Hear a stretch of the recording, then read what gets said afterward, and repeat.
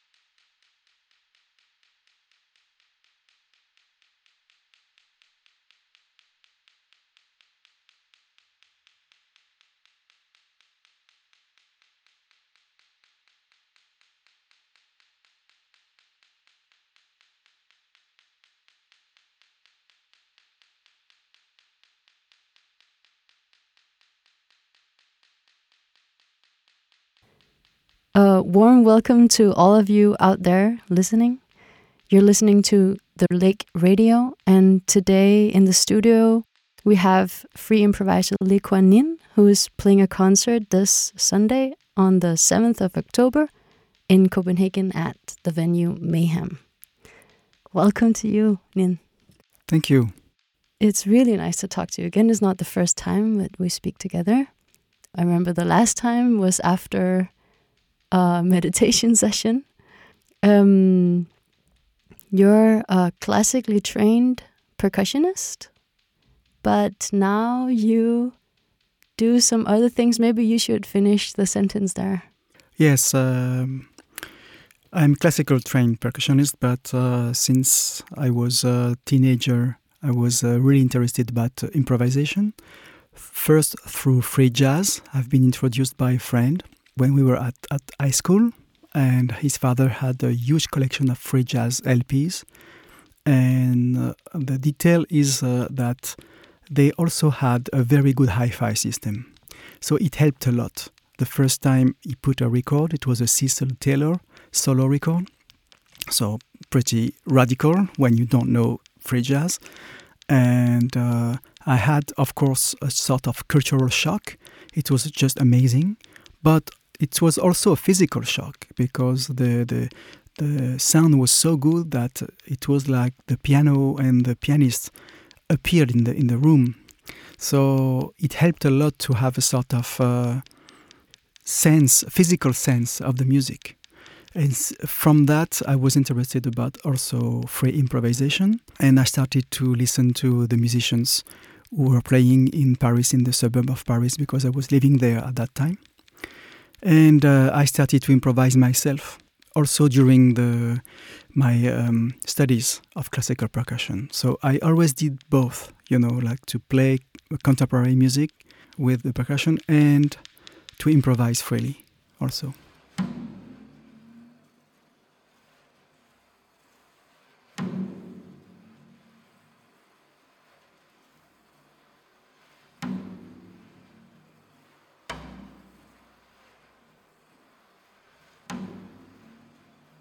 Can you explain how you're set up? How do you play? What does it look like? So now the setup is pretty minimal because I only use a bass drum, but on the flat mode. So it's not. It doesn't stand like in a drum kit. So it's like a small table, sort of. Yes, a sort of table, a sort of timpani. So I can use the skin as a surface. So I use mainly the bass drum, not like a drum, meaning that I don't beat so much on it. I can, but I also can scratch things on it. I can use it as a resonator box and to magnify the harmonics of the objects or instruments I use on top of it.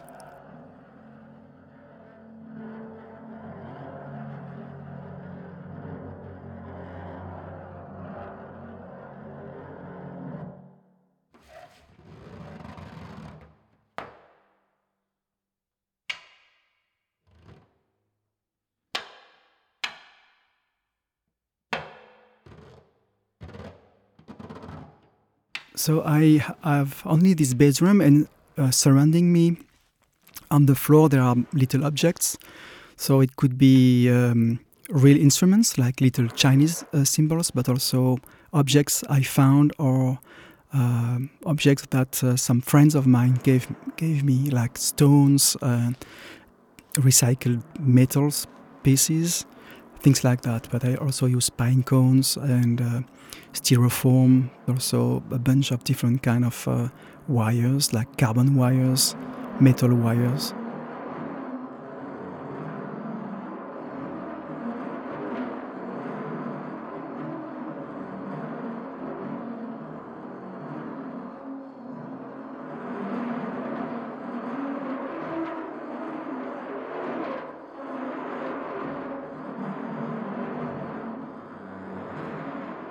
When I started to improvise, of course, I wanted to, in a way, imitate the masters.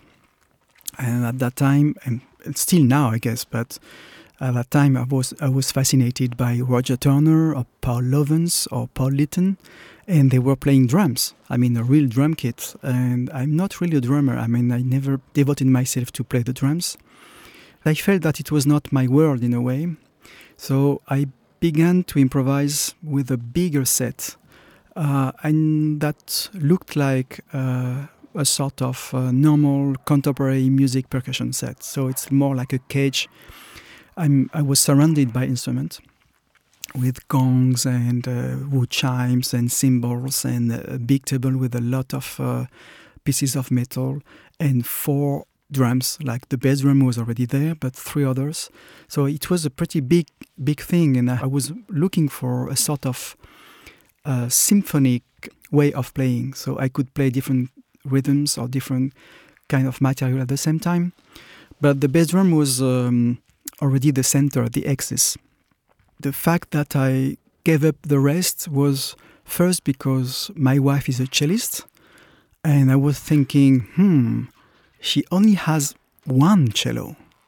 And she seems happy with it, and she seems to work hard on it. I mean, and my good friend Michel Doneda, who plays the soprano saxophone, he played only the soprano saxophone. He doesn't have to carry so many things. So I thought, why should I carry and build a big setup like that? And also, if I was, of course, and I'm still listening to percussion music all over the world, like, for instance, a djembe player only has 1 djembe, and the tabla player only has a pair of tabla, and the mrinangam player has only 1 mrinangam. And why I should, bring all this stuff? Maybe I could play only 1 instrument. So it started like that, and there was a good opportunity. I had to practice with a dancer all during a summer. It was in 95 or 96.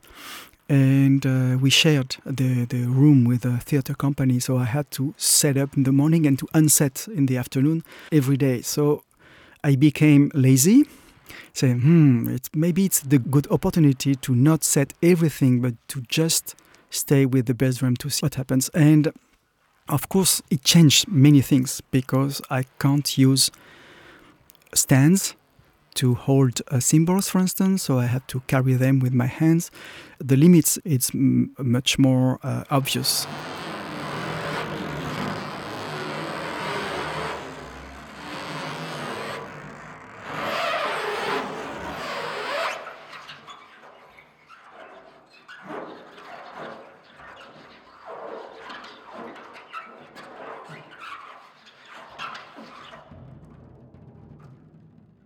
I had to dig, into 1 instrument and to see what I could explore with it. And more than 20 years later, I still do the same. I still dig. It's not digging. It's not really looking for or searching. Just to have a journey with it. When you walk in the woods, for instance, you find things. You find a stone, you find a leaf, you find a feather, you find a pine cone. It's absolutely like that. So I'm not in a searching process. It just come to me. Yeah. Also, I've played a bit of drums, but like not in my maybe in my wildest dreams, but otherwise I could never make the sounds that you make. Like, what sort of practice do you have around free improvisation? It came from the very beginning. The very, very first time I had to improvise, it was for a dance lesson. I had a very good friend of mine who was a choreographer, and she was giving lessons, and I had to accompany the lesson. But I had only one tom-tom because it was the only thing I could buy. You know, I was a student and not a wealthy one, so I could only buy one tom-tom and one little Chinese cymbal. And the Chinese cymbal, why? Because it was cheap. And at the beginning, I was trying to make more with less. I had only few things. So I really started to combine the cymbal with the drum head. And I realized that I could make so many different kind of sounds if I paid attention to what it did. And then I was not boring myself only playing the very typical or very simple rhythms that was requested in a way. Also because the choreographer was counting. You know, she was counting for the exercise. So she was, out loud, like 1, 2, 3, 4, and 5, 6, 7, and 8, and 1, like that. So for me, I felt that it was bizarre if I would do the same and to play on top of that because she was already giving the tempo. So I was more interested to play around that with sounds, not necessarily within the rhythm. And so I started like that, and I still do the same like 40 years later. Definitely. And I still discover what it does, because also there is a combination with precision and unknowing what is going to happen, because I never know exactly what the instruments will do. And so it's constantly playing with the surprise, actually. Being precise, meaning to take care of what happens. At the same time, I don't know exactly what is going to happen. So it's a fantastic. It's playful.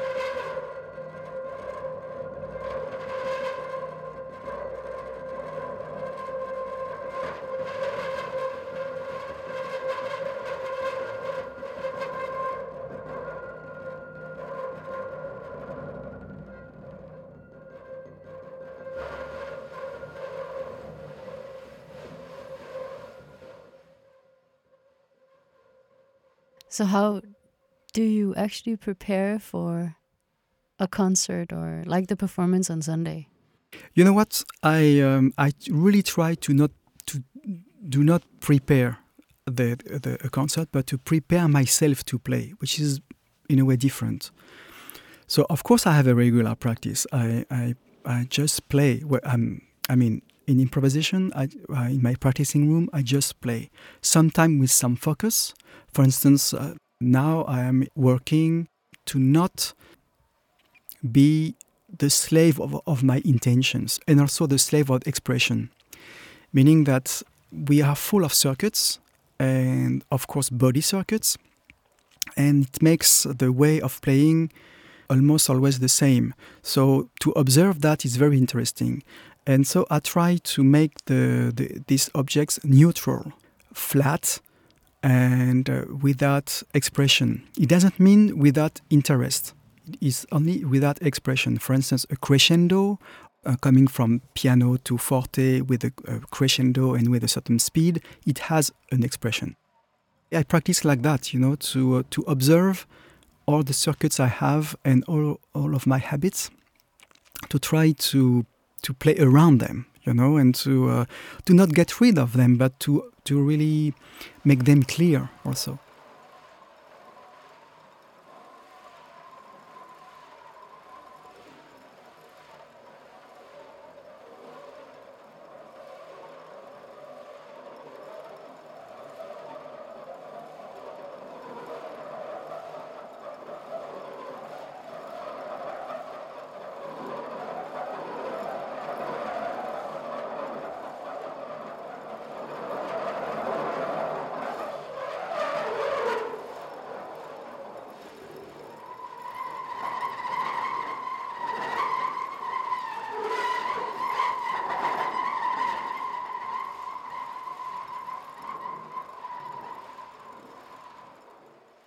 I don't prepare, and it took also me years to do not let my mind leading what I'm going to do. For instance, usually the mind would like to rule and say, you could start with this. You could start with this instrument and you could do that. And it took me years to get rid of that. So now my mind is totally silent. It doesn't say to me, you should maybe start the concert with this or that. It seems silly, but it was very difficult to get rid of that. Very. So now when I am behind my instruments and I'm going to play, my mind is absolutely quiet. And I really don't know how I'm going to start the concert. I really like this moment, despite sometimes it's very scary, of course. I just wait a little bit, like a few seconds, 1 minute maximum, I guess. And then something is calling, like a little instrument or a stick or something like that. And then I take it and I start.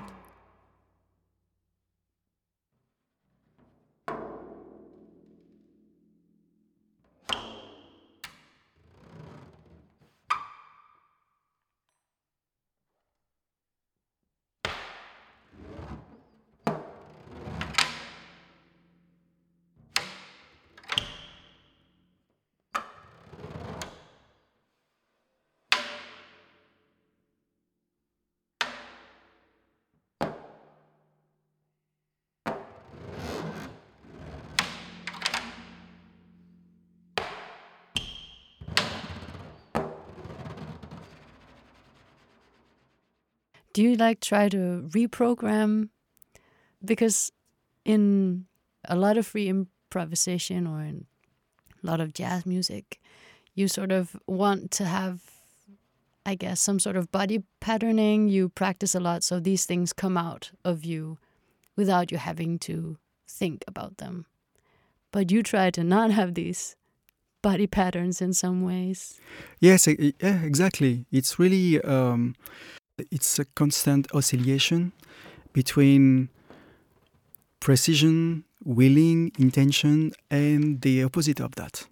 So it's and on the same instant you can experience both. So it's not something against something else. It's more like a flow. Just be a part of the circumstances, and to not try to get rid of them or to rule them, it's really to be a part of it. So everything comes from listening, So listening, it's to listen everything. What happens in the room, if it's in the room, if it's outdoor. I am sure that also to start, for instance, the improvisation, it already started. The sound activity was already there anyway. So I just have to participate, to not disturb this sound activity, but to be a part of it. Yeah. Can we go into some of your techniques? Because I know that with the bass drum on the drum head, you have resin on this. And why do you have resin on the drum head? It was because I had to solve a problem. I remember it. I think it was in 96 or something like that. We were in a sort of residency in an official squat in Grenoble. And I was a part of a collective of artists. And at some point, practicing, I had to solve a problem. The problem was, okay, I have a cymbal in my left hand. I have a bow, a double bass bow in my right hand. So my two hands are occupied. So this is really limited. So I wanted to save one hand in order to make something else, because I still try to make different layers at the same time. And I was thinking maybe I could use the drum head. Maybe I could find a solution. And I remembered that we put some rosin on tambourine when I was at the conservatory. Because then with your finger you can rub and then you have a sort of rolling. So I borrowed the rosin of my wife. So I draw a line, a straight line in the middle of the drum head.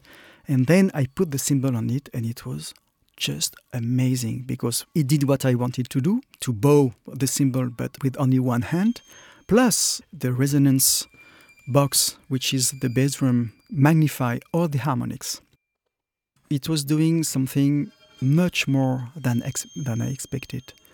And I still use that. Why? Because I'm still amazed of what it does and it's never the same.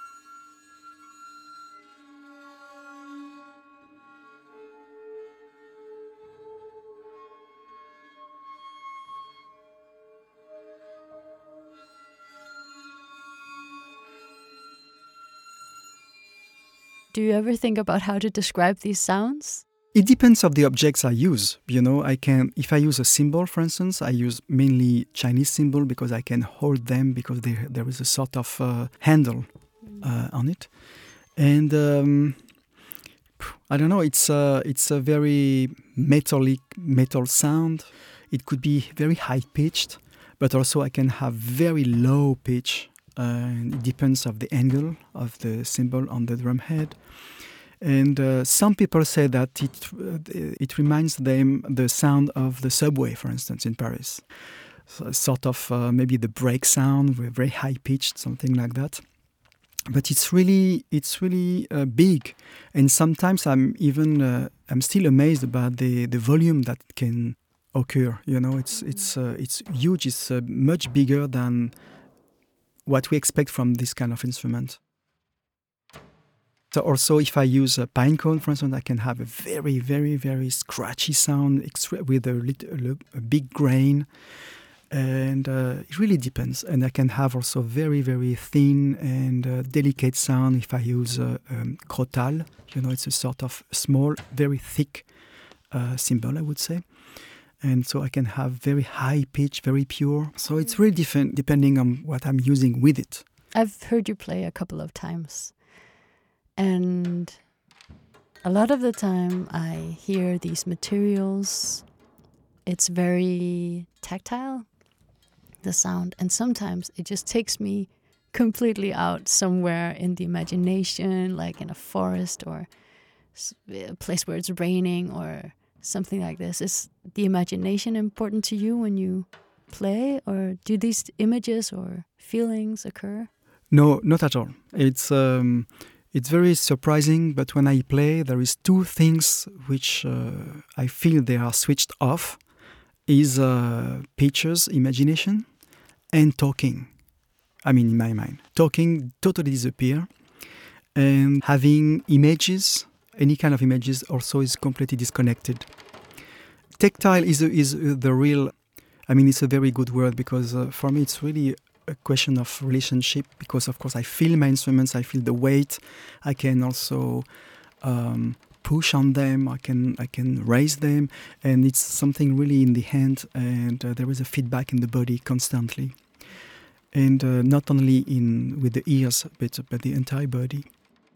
I don't try to imitate anything, but I listen carefully to everything. So maybe it goes through the instrument now, but I don't want to imitate the rain or the forest or the leaves, in the wind, or the train or the subway, or or a machine or something like that. But because I really love to listen to all of that, maybe at some point it just go through the instrument only because. To listen carefully, just to welcome sounds, whatever they are.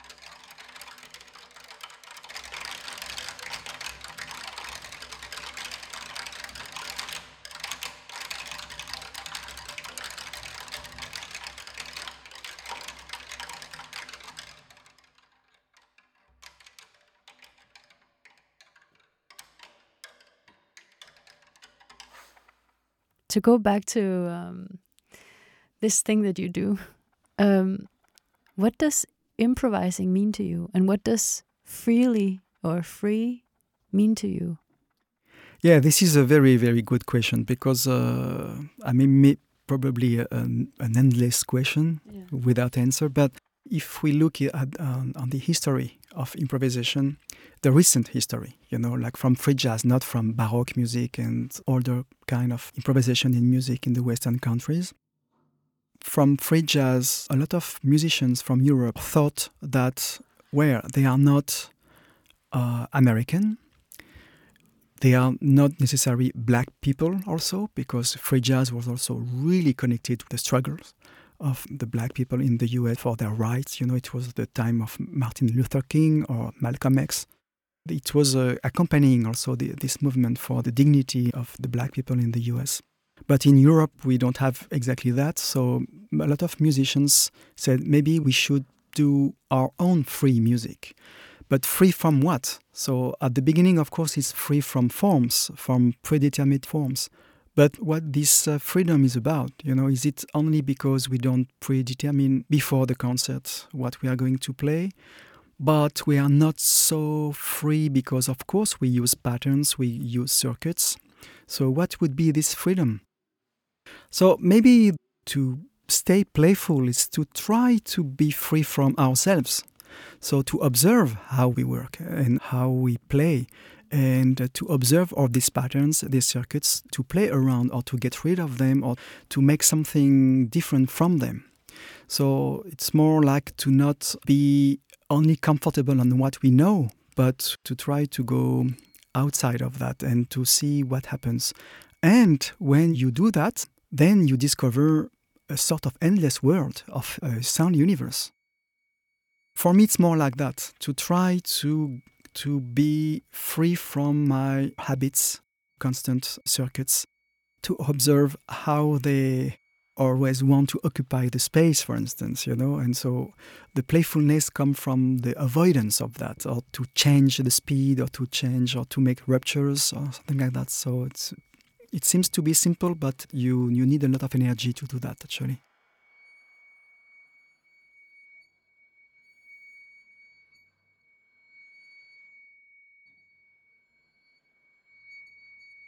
At the end, what is improvisation? I really don't know. I mean, for me, it's just a participation, because we don't own the circumstances. I mean, we go in the street, for instance, and we don't know that that car is going to pass by.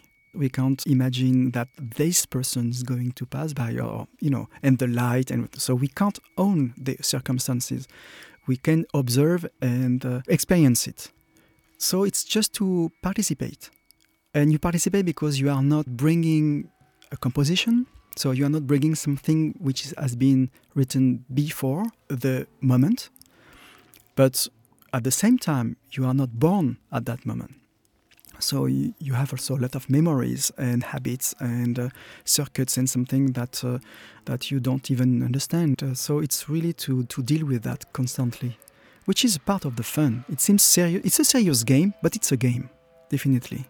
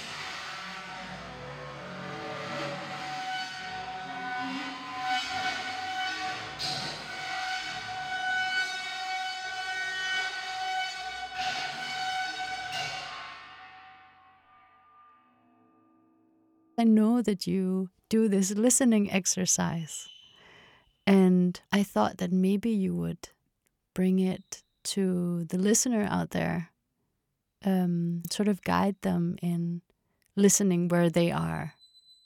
Yeah, I can do that.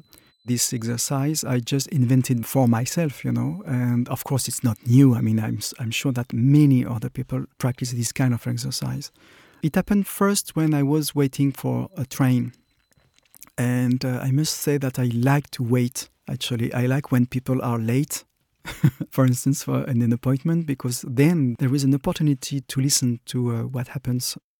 So regularly, I do this exercise wherever I am. I pay attention to everything around.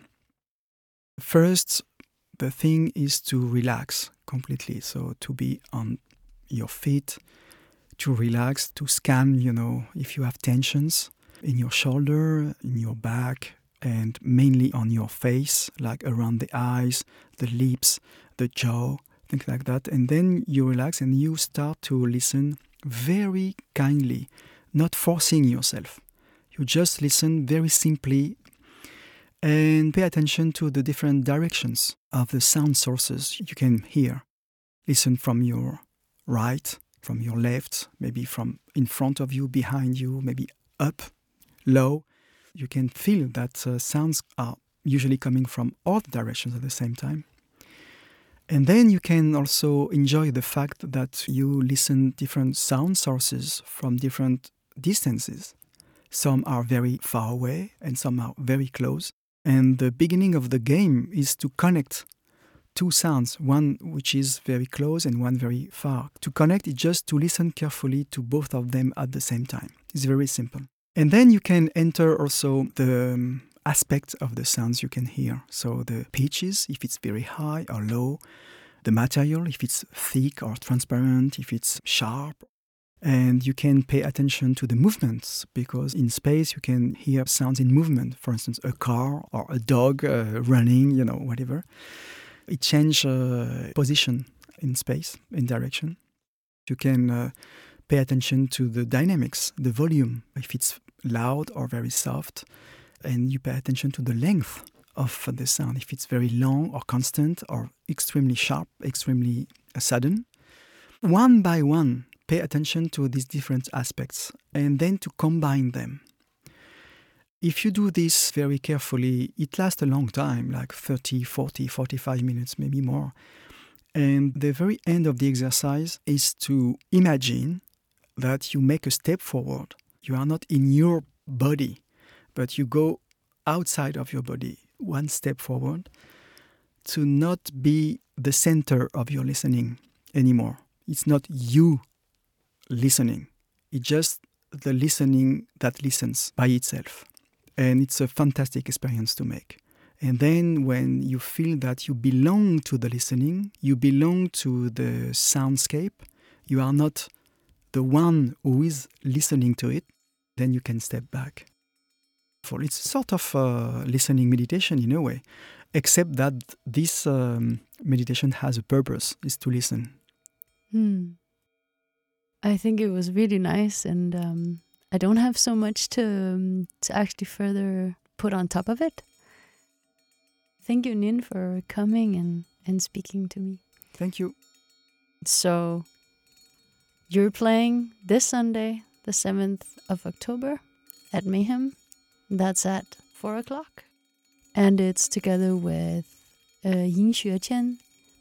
Or you're not playing together, but you're playing, both of you, this afternoon.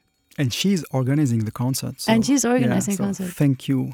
Thank to her a lot. Yeah, as part of it's called Ancestral Modernism. It's a concert series that she does. Yeah, so definitely be there. It's going to be awesome.